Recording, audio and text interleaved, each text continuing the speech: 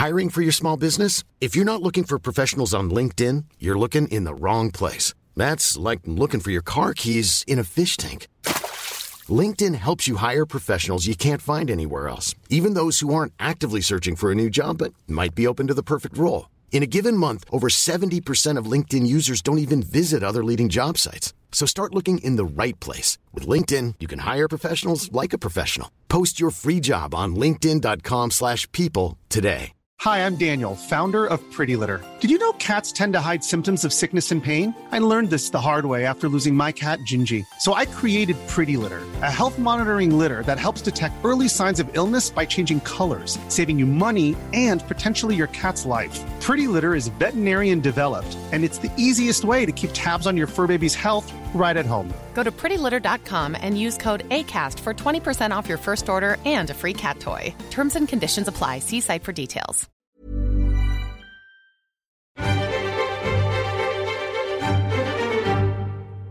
Hello and welcome to the New European Podcast. My name's Richard Porritt. I'm joined by Steve Anglesey. Hello, snowflakes. How are you, Steve? I'm very well. Good. Jerry will be joining me later. We're going to celebrate 70 years of the NHS. Good. Am I not invited? No. You're having a little party? Yeah. Cakes? There might be cakes. Good. Yeah, there might be. Screening of Carry On Doctor? Yes, that would be good. It would be. Dr. Nookie. You're definitely not invited. And then we'll crown a Brexiteer of the week, We as will. usual. Should we do some news? Yeah, a little bit of news. So what news have you got? Well, have you seen this thing on TV, the World Cup? Love Island? No, the World Cup. It's like Love Island, but with football teams. Yes, of course I have. Yeah, it's been good, hasn't it? It's been an extraordinary World Cup. Tuesday evening was particularly painful. I've got to say that since 1986, which was my first memory of watching England, Yes. that game Yes. in the Estadio Azteca, that's Yes. it, isn't it? With the big spider. Yeah, the big spider. Big Kronos. Yeah, is that what it was? Was it Kronos that close up It was on Kronos' dad, yeah. I've kind of been... That was one of my earliest engagements with football, and I've kind of been scarred with England ever since. I feel like it's me that's put a curse on them. So I really go through the emotions. I can't really watch England in pubs. No, you don't like it, do you? I don't mind watching football in pubs. Watch my own team in a pub. Oh, right, it's just England. It's just England. I've got a real problem with England, and so I watched it alone in the office. You did, yeah. And I spent most of the penalties lying flat on my back. Did you? Yeah. Drunk again? No, I wasn't drunk. I hadn't had anything to do. I was in the office. If HR are listening. Yeah. But yeah, it's been great. Have you enjoyed it? It's been really good, yeah. Do you know who else has enjoyed it? No. David Cameron's enjoyed it, hasn't he? Oh, Have you well. Did you see his tweet about it? Yeah, I think I did see one congratulating the... He said, last night I enjoyed a real father and son moment. First, calmly explaining that England and penalty shootouts don't go together. And then the sheer joy and delight and exhilaration at an England victory. Yeah. And my father and son moments recently have been me calmly explaining to my son that all of his generation are because of David Cameron wanting to shut up some shouty people in his own party and doing something ridiculous. So thanks for that, David Cameron. My daughter was convinced we would have to move, actually leave Europe. She thought we were going to be refugees. Well, that's a very real possibility. So thanks for that, David. And the other one was Nigel Farage. Did you see Nigel Farage's tweet? He was having a lovely time in the boozer. He had a pint of Moretti. Okay, yeah. If Moretti want to sponsor this pod, they can They get in can, touch. yeah. Just with beer, you don't need to give us money. And he was having a wild time. He had his fags on the table. He did. And he was wearing... He was wearing an England flag, wasn't he? Yeah. Now, I'm going to tell you something interesting about that picture in a minute. Go on. But the tweet itself said, "Never seen us win on penalties. Perhaps it is coming home." And in 1996, I remember it very well. As football, anyone who likes football will know England did win a penalty shootout. I know it's quite a long time ago now. Nigel Farage was 32 at the time, so I would have thought he would remember it. That was when we first cast aside our penalty curse. It was against Spain. It was when Stuart Pearce did the face, didn't he? That's right. Yeah. And I watched because he missed one in '90. And I watched that in a pub called the Sky Rack in Leeds with my friends Damien Wilkinson and Eddie Taylor. It was one of the best afternoons of my life, I've got to say. So Nigel Farage, 32 then. So where the fuck was he? And hedge funding or something. I would have thought so. Yeah. I mean, Nigel Farage the answer is that he wasn't watching it because he doesn't really like football, does he? And he's pretending to like football. And he actually doesn't like rugby either, Nigel Farage. He likes the two sports that he likes are cricket and sport fishing, which you would have said are the sports of the sort of moneyed elite, wouldn't you? That he rails against all the time. Yeah. But he keeps up his manner to people pretense about this because he's a fraud, isn't he? And a fake. I think he is, everything he does. And quite brilliantly, what I'm coming to, and I'm indebted to Daniel Story, who works for a website called Football 365. 20 years ago, I was the editor of Football 365, and yet it still exists. It's even survived me editing it. And Daniel Story went, that's a good picture of Nigel Farage, and then he went through Getty Images and found that the pictures of Nigel Farage that he tweeted out saying, "Oh, look at me, I've never seen us win a penalty shootout," were actually of him watching the game against Brussels, the previous game, which England lost. So it wasn't even a picture. Against Belgium. Yeah. But so more fake news from Nigel Farage. Also, Getty need to get in touch with him because they'll obviously want some money for the usage of that picture. I would hope so, yeah. And I know full well for you because I use Getty a lot. If that's not on easy access, that's going to cost him about £500. And he is broke as well, isn't he? I wouldn't want anyone getting anything they shouldn't have. I don't want anyone to accidentally steal a picture. Yeah. So we should probably alert Getty. I think we should. I'll mention it to Getty. Can you mention it to Getty? Don't worry. What else happened? Look, that tweet. Did you see Chris the Barker? Touched that tweet up a little bit. Chris the Barker is a cartoonist who often does the front page of the New European. He changed the flag. He said, "Fixed it for you." Change put a Russian flag. A Russian flag. I liked that. Yeah. So there you go. And Russia is still in it as well. So Nigel's going to have some. Well, who's he going to want to win? If we both get through, what a conflict on Wednesday night. I think we'll find out. Conflict of loyalties. Yeah.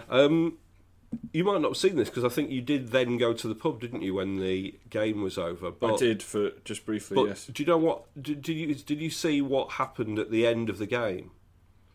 So at the end of the game, it went to the news, didn't it? And the news was that Vote Leave had been found guilty of overspending in the referendum, and amazingly, they had sort of Vote Leave it appeared very late at night on BBC News. And why did it appear late on BBC News at that time? Because everyone was going to be talking about England and Colombia. Yeah. And so why was it released then? Because the whole thing was managed by Vote Leave, who've been given a copy of this report by the Electoral Commission, who have leaked it to the BBC and played it to been played. They've played the BBC they have rather. Really, yeah, they have. And they didn't have to put it on their website or their social media. They didn't have to put their denial. They just had to leak this to the BBC. Yeah. And the BBC's headline was Vote Leave have been expected to be found guilty. And then we were treated to a lot of a big interview with Matthew Elliott from Vote Leave with an onion in his top pocket, getting all teary-eyed, and Laura Koonsberg saying, "Well, it sounds like you're innocent in theory. Oh, you might be innocent in theory, but it sounds like you were guilty in practice." I mean, amazing. Matthew Elliott moaning that everything is unfair.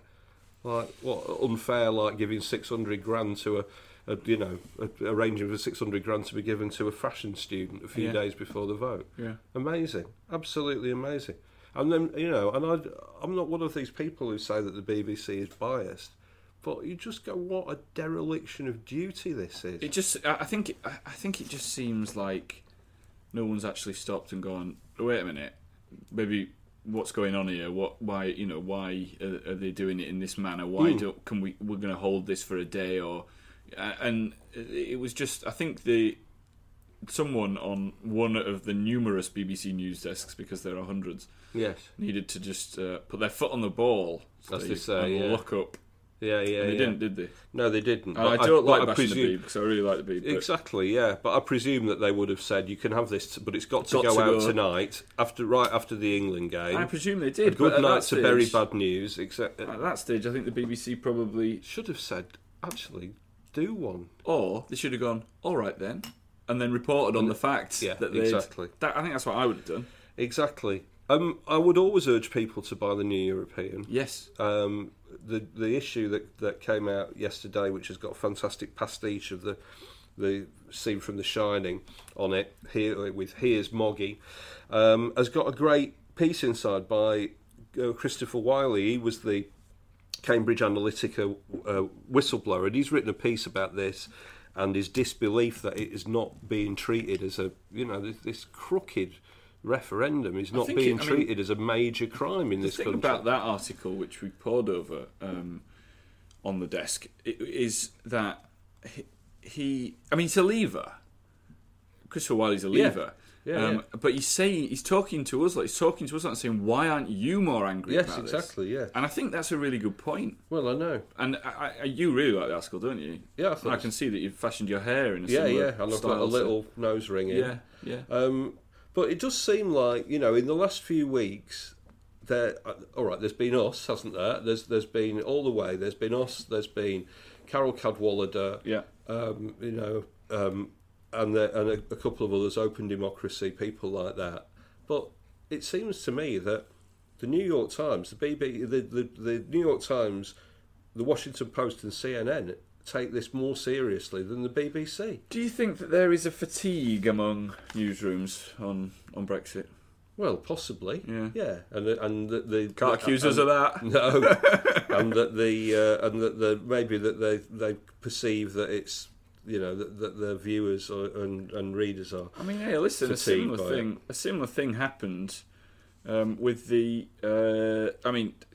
This is as comparisons go, but with Watergate, there were very few reporters on Watergate for the majority of the time. It was only because the Washington Post kept those two fine reporters, Woodward and Bernstein, on the story that the breakthrough happened, and then of course every newspaper in the world was running the story. So watch this space. This space. Our deep throat, of course, is the Dalek. Yeah.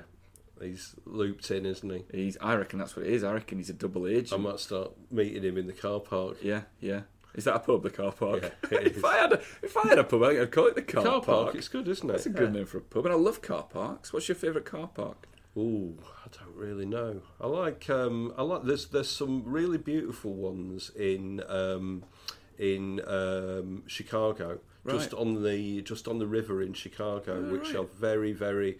They're sort of your car is sort of out facing the river, and it's a really beautiful piece of architecture. Oh, that's interesting. Well, it's gone now. It looks like hundreds of cars are about to fall in. Yeah, on top of each other and about to fall into. Oh man, right! I'm going to check that out. I loved the I love multi-story car parks. I'm not joking. I actually really do. Yeah. And I love the multi-story car park in Gateshead, the Get Carter. Yes, you're it's a gone big man. now, sadly. I went and saw it. Poor in old person. Alf Roberts. Yeah, yeah, of course. It was Alf Roberts. It was.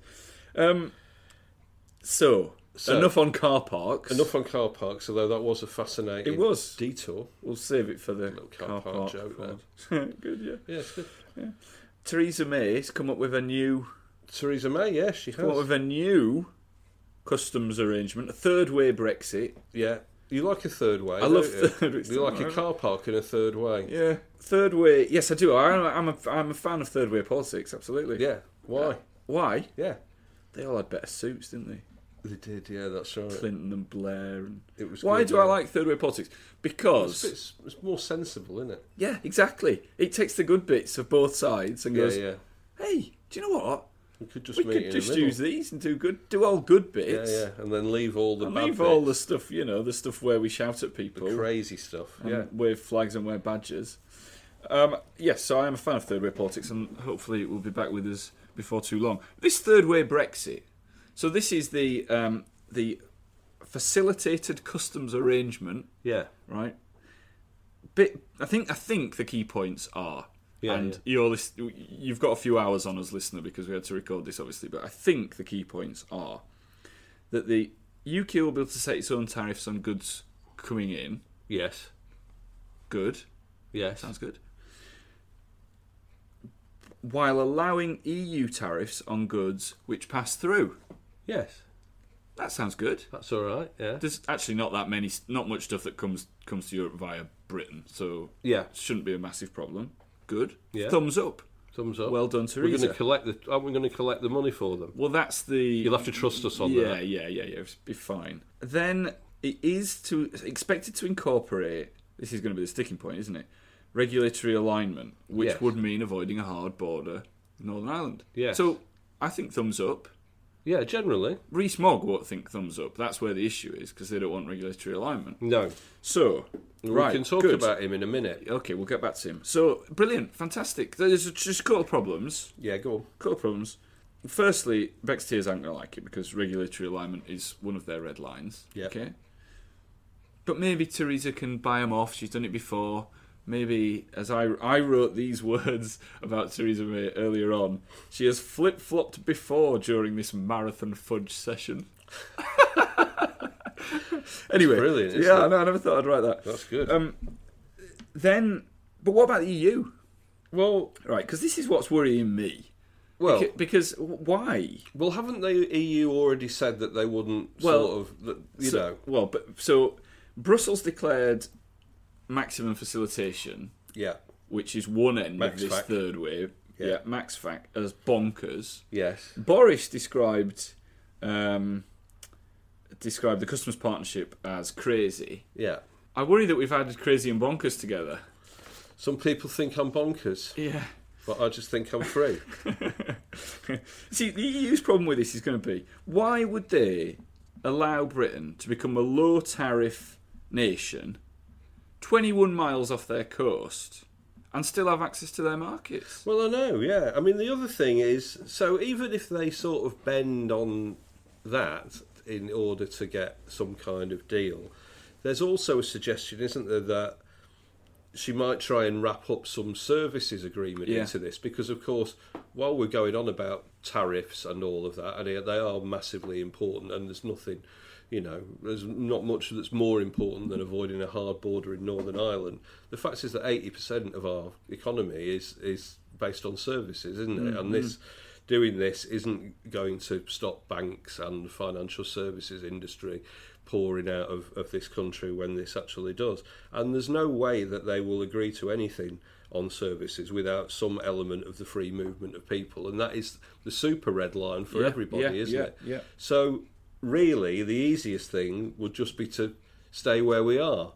But that's too logical, isn't it, for this whole process? It is too logical, and as I was saying, I've been doing a bit of work on this today, and I think, this is basically, and we've talked about this before, and it's, this is Theresa May saying, let them eat fudge. Yeah. All of us. Exactly. The people, her backbenchers, the cabinet, and the EU.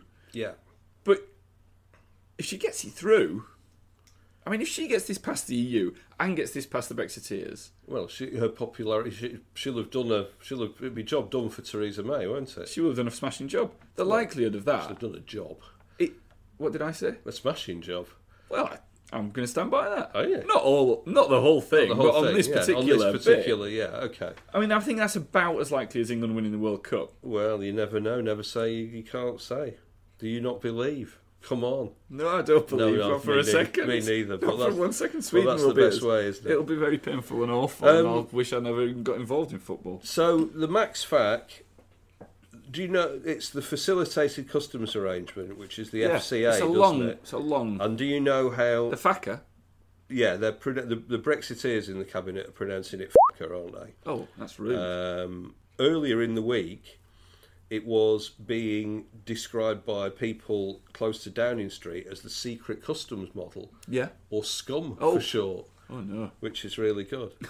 And previously, I don't know, cast your mind back a few months, but when we were talking about the start of all of this, and we were talking about the sort of the timetable, weren't we, of implementation? And that was called, for a bit, the Customs and Regularity Alignment Period, until somebody went, it spells crap, doesn't it? And so these are all great, and the reason that I mention these is, this is absolutely true, is that there is a bill that Trump is putting forward, which I think there is it's got a mixed chance of success, and it is it would take the USA out of World Trade Organization agreements as they are today, and they are, without any irony, they have presented this and they're calling it the fair and reciprocal tariff, which is fart. Trump's fart bill. Trump's fart. He can't, but he won't be able to pass his fart.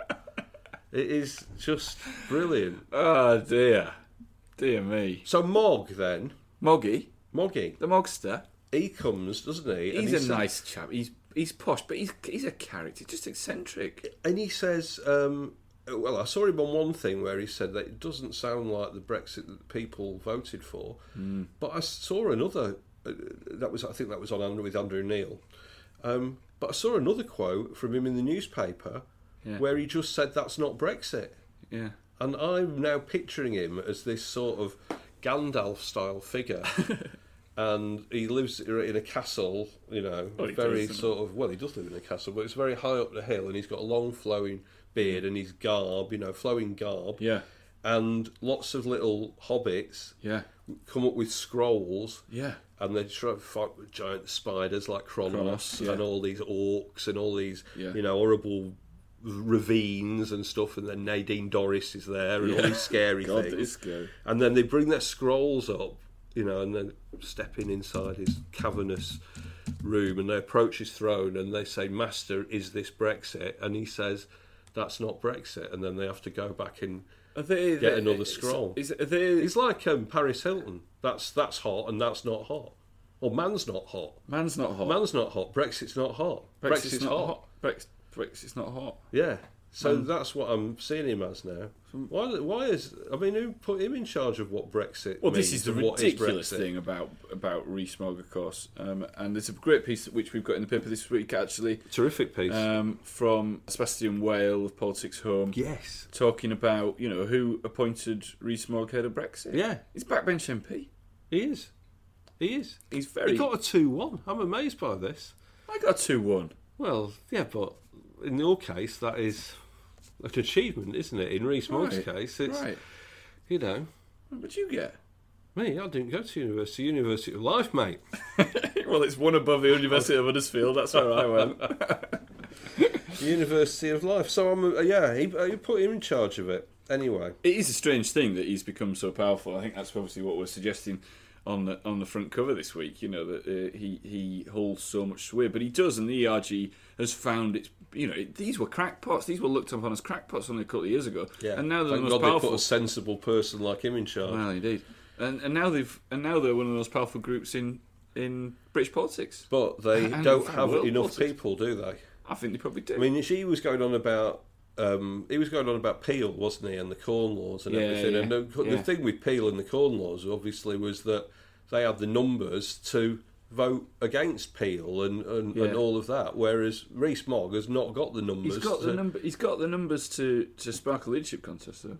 Well, he has, but it's a leadership contest that he would lose. He would lose, but it's so destabilising. I mean, would Theresa May still stand? She said she would. She probably would win, but she is slightly less popular. I was looking at the YouGov popularity polls today. Yeah. She's slightly less popular than Rees-Mogg. I'm near the top. Yeah.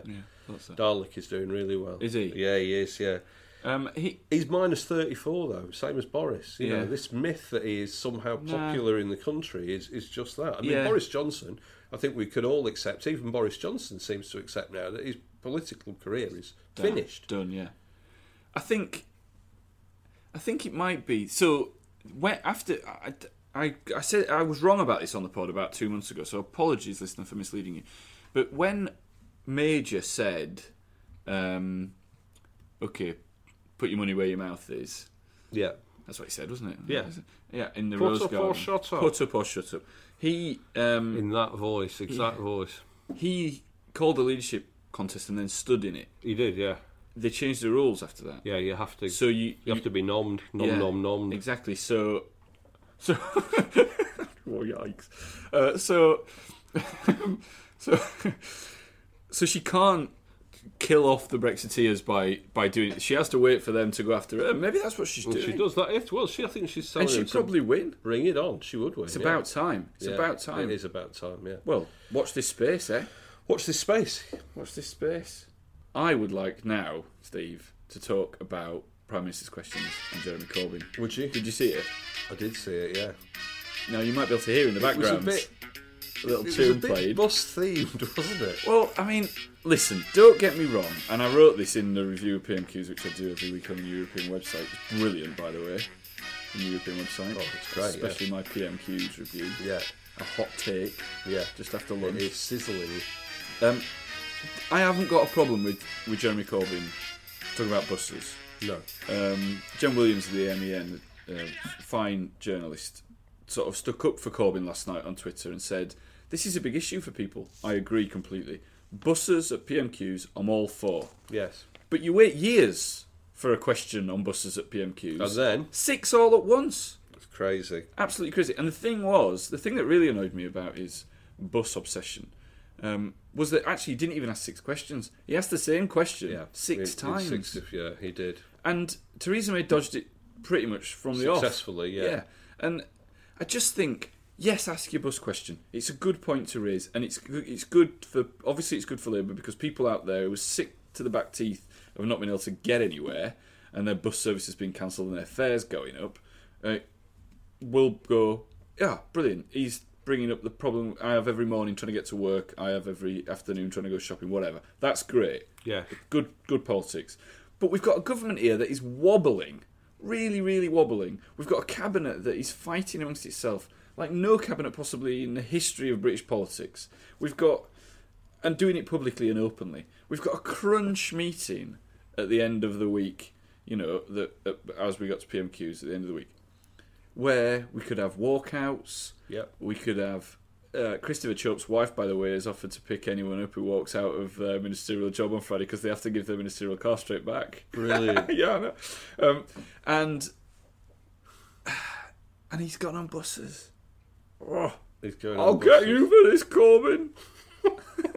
It just makes me scream. I mean, what do you think? You weren't as worked up about this as me, but I just thought it's an open goal. Again. Well, I agree that... It's like that Gaza. It's like when the ball came across in the 96 semi-final and he just got... stretch it out. But Corbyn's not stretching. He's not, no. He's just watching it. He is. Trickle past again and again and again. He has chances to score goals on Brexit. I know. And he misses on purpose. So I didn't really have as much of a problem with it as you did. I did have a problem that there were 6 questions all about it. I thought it was a reasonably good tactic which appeared to catch us slightly off guard to start off with. Yeah.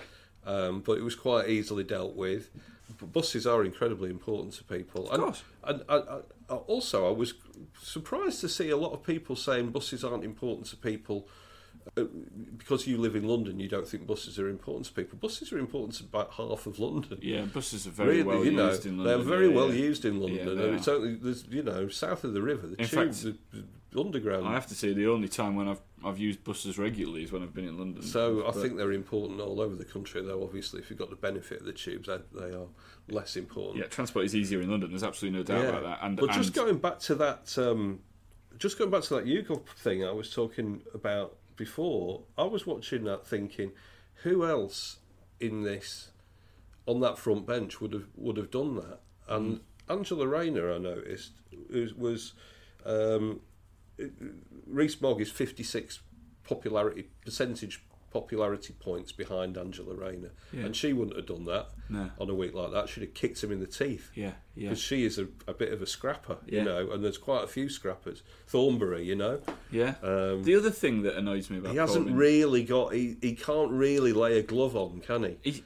He's obviously been trained to have a certain, because when he first started doing BMQs, it was very different than how he does it now, but he's still, I don't think it's any more effective. It was almost more effective before because they've tried to style him into this almost like snidey, sort of snipey character at the dispatch box, and he just can't do it. And then he builds up into a ran at the end, and he gets sort of red in the face, and that's like a school teacher telling off an errant school child, And then the other thing that annoys me even more is when Theresa May, because of course she gets the last word, because she gets the last answer, just reels off, I'll tell you what this Tory going to do. It's just not as much fun as it used to be, is it? No, definitely not. All right, well, shall we... well, you need Park to the leave. bus for a minute. Park the bus. You need to leave because you're not invited to this party. For the Oh, the NHS. NHS party? Yeah, it's a very exclusive party and you've not been invited. And then you'll be back later to crown a Brexit of the Week. All right, enjoy. Stay angry. Fight Brexit. Subscribe to The New European. Your first 13 issues of The New European are only £13 when you join us and become a subscriber. Order by telephone by calling 01858 438840 and quoting podcast 1, or order online at our website www.theneweuropean.co.uk. Stay angry. Fight Brexit. Subscribe to The New European. Happy birthday to you. Jerry's joined me. I didn't expect that. Well, it's not Jerry's birthday, No. is it? Well, no, but people do keep saying that I should bring in cakes. Because it is the NHS. It's the NHS's 70th birthday. And as we've mentioned before, Jerry's particular expertise is in health. Very exciting. Are you a particularly Big healthy day. person? I mean, I go to the gym. Do you take lifts or do you take stairs? I take stairs. Good. I try and eat my 5 a day. Yeah. Do you carry anything upstairs? What do you mean? Sofas? I carry things upstairs. In joke there. Okay, so the NHS is 70. It is. Let's, before we get to the Brexit bits, Yeah. let's give us an update On the NHS. on the health of the NHS at 70. Well, so a lot's changed, obviously, but Since it was born. Yeah.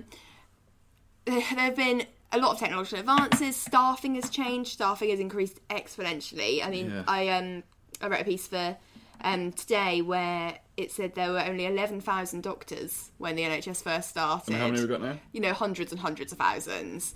And nurses, there's so many more nurses in so many more different positions. So that's changed. The way the NHS works is constantly changing, expanding and then contracting and having, you know, kind of lots of little parts of it and then massive parts of it again. Yeah. And that's consistently going on, and it is now.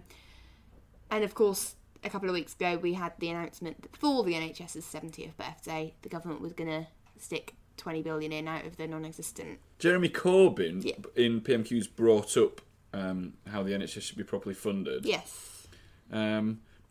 Theresa May, he's on a sticky wicket with that though now, isn't it? Because they've put that money in and she can claim that in the Labour manifesto they said 2.4%, I think it was, would make it a world leader again. And they're pledging more, but this is all kind of funny money and it depends which way you look at it and all that sort of thing. And it's the same as with a lot of Labour's stuff at the moment, isn't it? That it's all very well to say that, but again, it's not bottomed out. Like, No. where's that coming from? No, quite. So is that money that the Tories have pledged to the NHS, is that a shot in the arm, or I think we touched on it the other week, didn't we? Or is this sort of standstill money? Yeah, we did kind of speak about it the other week. It is standstill money. No one in the health service is saying no thank you, course not. obviously. Of course not. But they are saying this is a drop in the ocean if we want to carry on being kind of world leaders in things. Like The Guardian today, for example, has a really good feature on clinical trials and how we're doing really well in clinical trials. And if we want to keep doing that kind of stuff and being groundbreaking and world leading, then there needs to be more money, essentially. Yeah.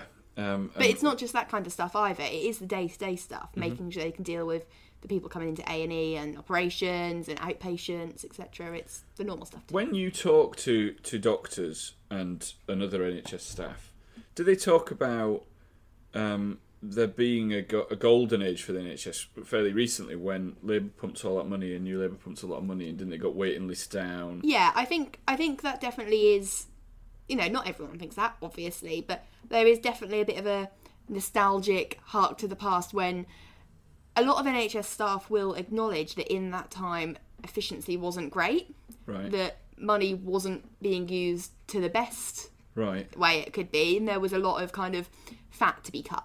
Yeah. But at the same time, it's kind of gone in completely the opposite direction, they feel, in that they could still do with more money, even if they're going to use it more efficiently. And it was, a bit more of a better funding era for the NHS. Yeah. So one of the issues, and it's very similar with education as well, I think that one of the problems the NHS has is that as each political cycle runs its course, and the next one starts, changes occur.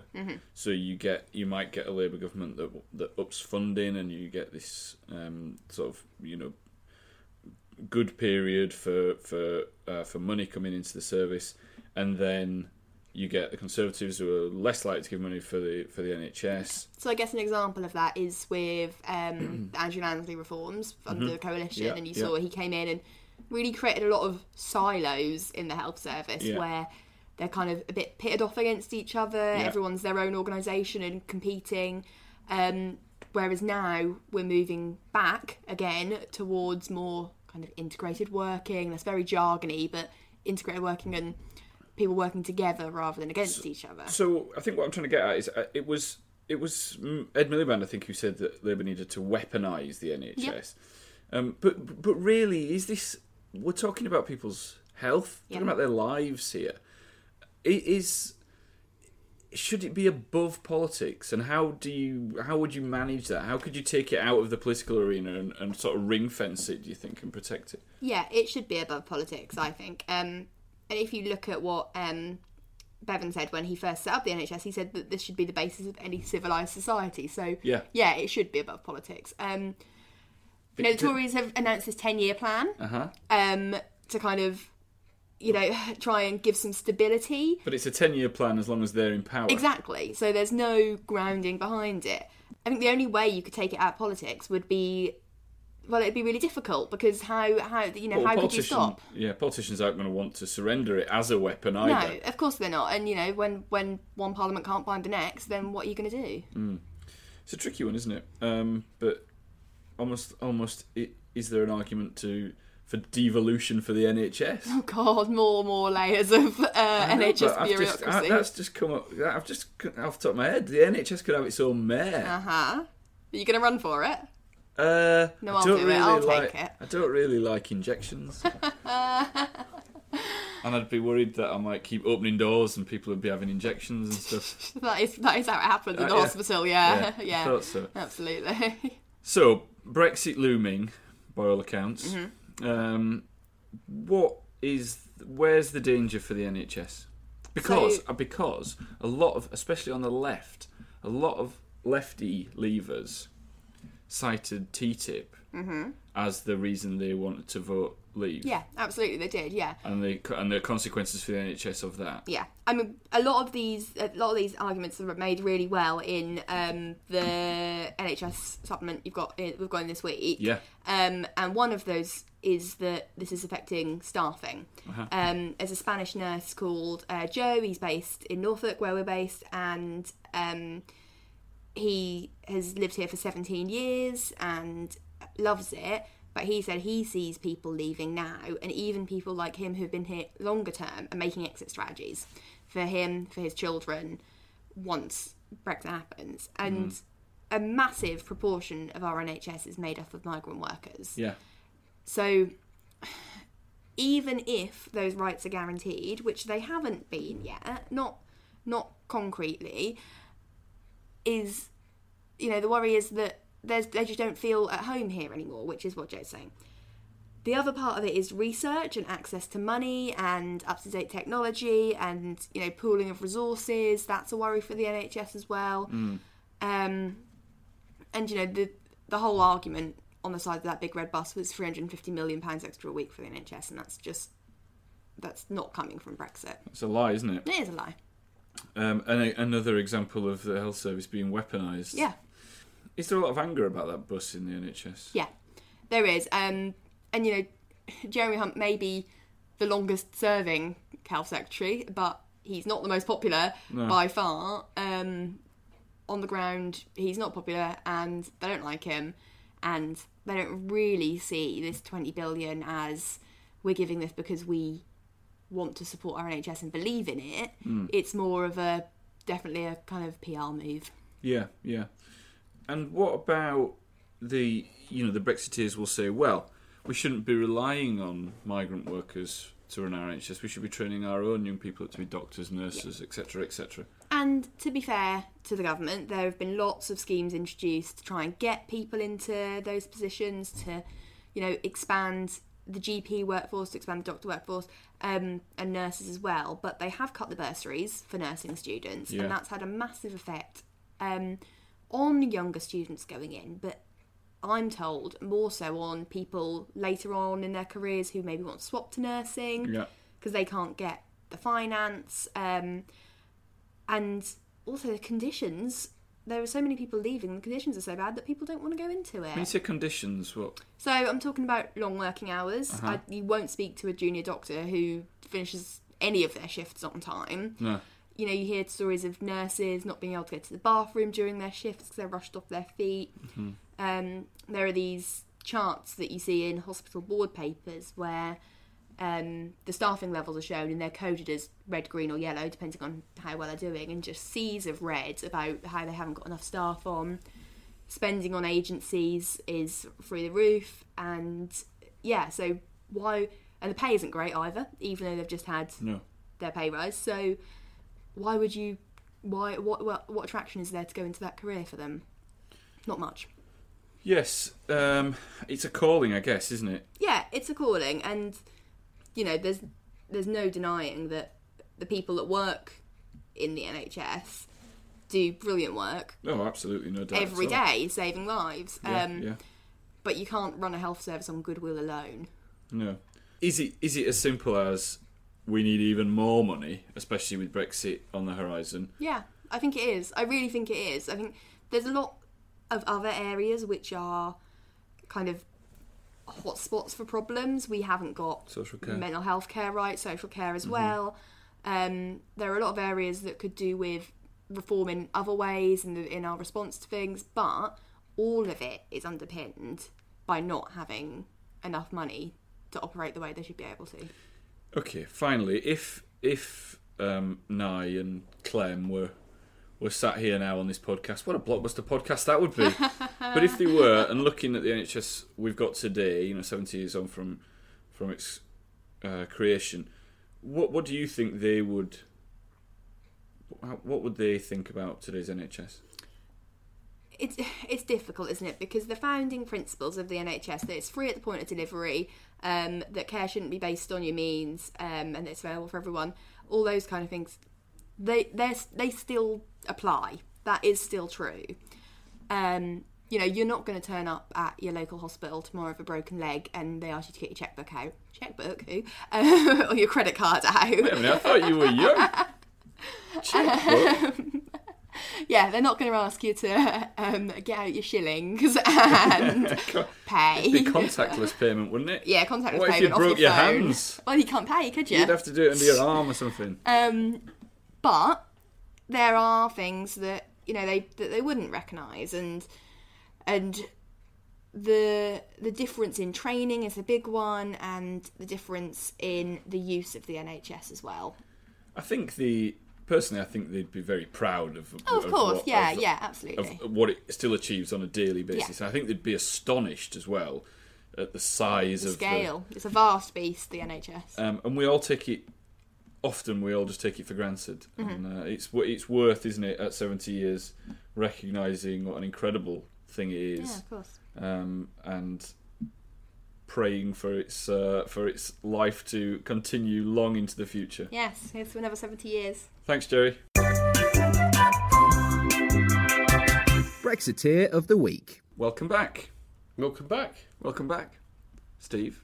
Hello. Do you want one of these cakes? No. They're healthy cakes. Carrot cake. Oh, lovely. Let's crown a Brexiteer of the Week. Yes, let's. Well, we've talked about Theresa May, haven't we? What we've not talked about is that earlier in the week she told the Commons there has been much jocularity around the term Brexit means Brexit, but it does mean Brexit. And, I mean, where do you go with that? What's going to be next? I am the Brexit man, they are the Brexit men. I am Brexit, goo goo goo joob. It's a great song, that. It is a good song, yeah. And, or it's coming home, it's coming home, it's coming, Brexit's coming home. Maybe she'll just start saying that. Lord Ashcroft next. Good old Lord Ashcroft. There was an article written by Lord Ashcroft. It appeared in newspapers on June the 22nd, 2016. I think it might have appeared in the Telegraph. Anyway, it said, "Forget the hysteria.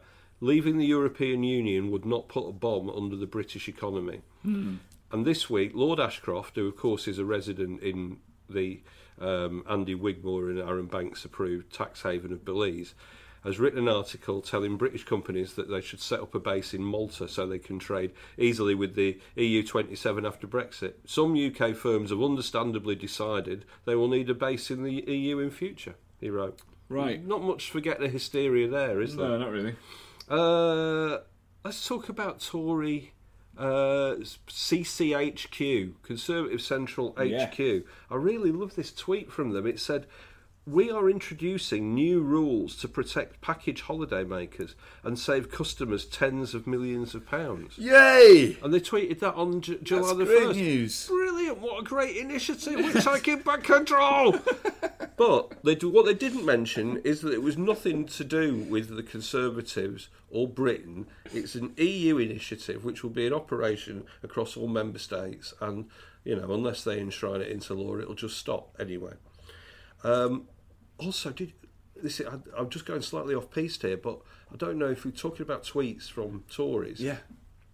Did you see there was one? This thing about we are building some warships for Australia. I did see even that. though we're not really building them, No. and they are being built in Australia. Yeah. But anyway, we've won a big contract. Theresa May tweeted this out, or whoever operates Theresa May's she'll do it. Twitter Definitely. campaign. She'll do it, yeah. Well, I thought she was more into Insta, but I think she's big. Or just I think on she's big Snapchat. across the. anyway, across the all, board. she's the queen of memes, isn't she? Anyway, but she tweeted this with a picture of a warship, and it said "done deal" across it, like she'd just signed Ronaldo from Real Madrid to play on the number 10 football team. Chloe Westley is the runner-up Brexiteer of the week this week, and I don't know if do you know who Chloe Westley is? You know, Rack off, Chloe. rack off. She is from Australia. She's the spokesperson for the right-wing pressure group, the Taxpayers Alliance. Quite shady about. Don't really like to discuss who funds the Taxpayers Alliance. Run do in they? with one of her predecessors once in the Midland. And she comes on Question Time and Daily Politics and Mar quite often, and sort of says that Brexit will all be sunshine and unicorns and all of that. And this Sunday, You flaming galah. flaming galah. This Sunday, she's at London's Troubadour, and Chloe Westley from the Taxpayers Alliance, big Brexiteer, is going to be reading her own poetry. Poetry? At a big Brexit party. What a thing to... There's going to be a Brexity comedian. On Sunday? A Brexity DJ. What's he going to play? What a Brexity DJ play? I don't know. We'll come back to that one. Yeah. I'm not spontaneous enough to be able to answer those Brexity things. DJ? What, like a house DJ? Like dance music DJ? Yeah. Like, It's a Brexity DJ, yeah. Wow. Yeah. Go. Well, yeah, I think it'd be a good do. Anyway, in case you can't go, and in case you, New European listener, can't go, I've got a little taste of what you're going to be missing, and this is from Chloe's poem "Young and Free." Right. I'm going to have to. I'll try and do the accent. Britain, when I landed on your shores, you were neither young nor free. For too long your people have been bled dry of their money, their identity, and their power. My great-grandfather was called to arms to defend his home from invasion. This is a fucking poem, by the way. So how can I be afraid of using my small voice to stand up for you as well? I mean, it's stirring stuff, isn't it? I don't really follow It's not the really meter. a poem, is it? But anyway. It's not a poem. Australian- I studied poetry, and Chloe, your meter is all out there. Yeah. Give It's us either a a gas call. meter or an electric meter. Give us a call, It's- and we'll talk you through it. But anyway, I've thought of a really good nickname now for Yes. Aussie Chloe. Yeah. Pam Ayres Rock. I think that's racist. Is it? I think you've been accidentally racist there. Oh, no. Anyway. Who's the winner? The Brexiteer of the week is we're back to Jacob Rees-Mogg.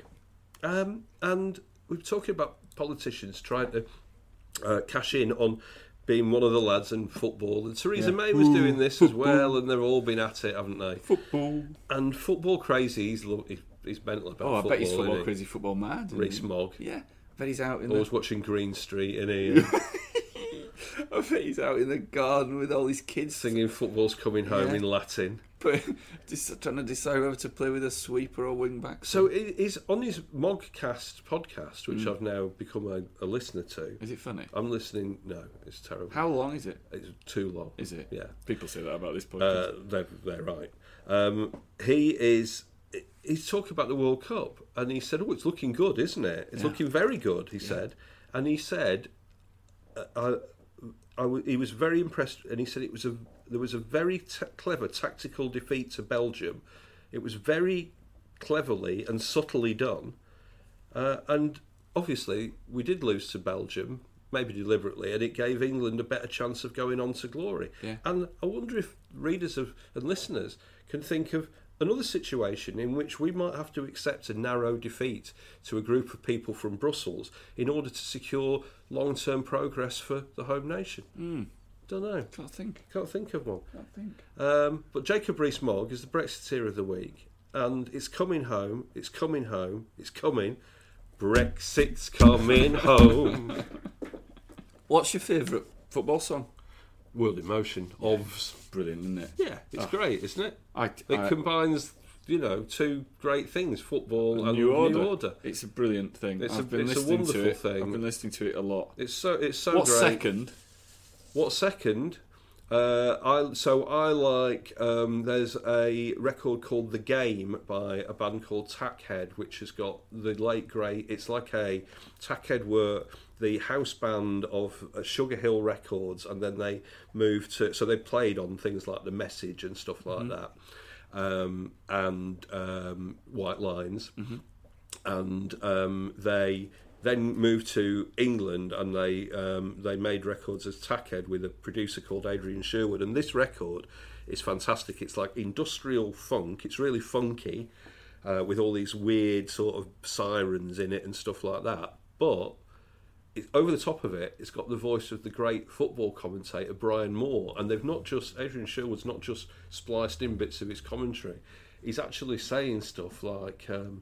he says stuff like, the lead guitarist is waiting to come on. He's such an economical user of the ball. And there's another one where he says... So you got in to actually record it? Yeah, it's fantastic. There's a picture of Brian Moore with a Tackhead baseball cap. Another one, he says, it looks like the drummer's been injured. The sound specialists on the field giving treatment to the drummer. It's absolutely magic. That sounds Go fun. and look for it, The Game by Tackhead. I was expecting you just to see a Vindaloo or Three Lions, but I enjoyed that. Yeah. The Game by Tackhead. While you're on the internet, follow The New European. Good idea. At The New European. Follow me on Twitter at Sanglesey, SANGLESEY. If you've liked this podcast, then please give us a great review on your podcatcher of choice, iTunes or whatever, Spotify. Really makes a massive difference. It'll make a big difference to us. A bigger difference than you could ever imagine that would make to us. It will. And you can follow me on Twitter as well, at Porritt, PORRITT.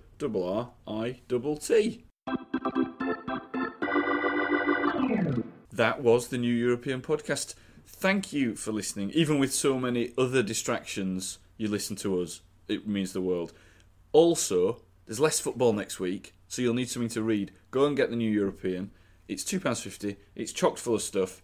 And if for nothing else, the brilliant art on the front is worth the cover price alone. We'll be back next week. Until then, Mr. Campbell, play your bagpipes. Here you go.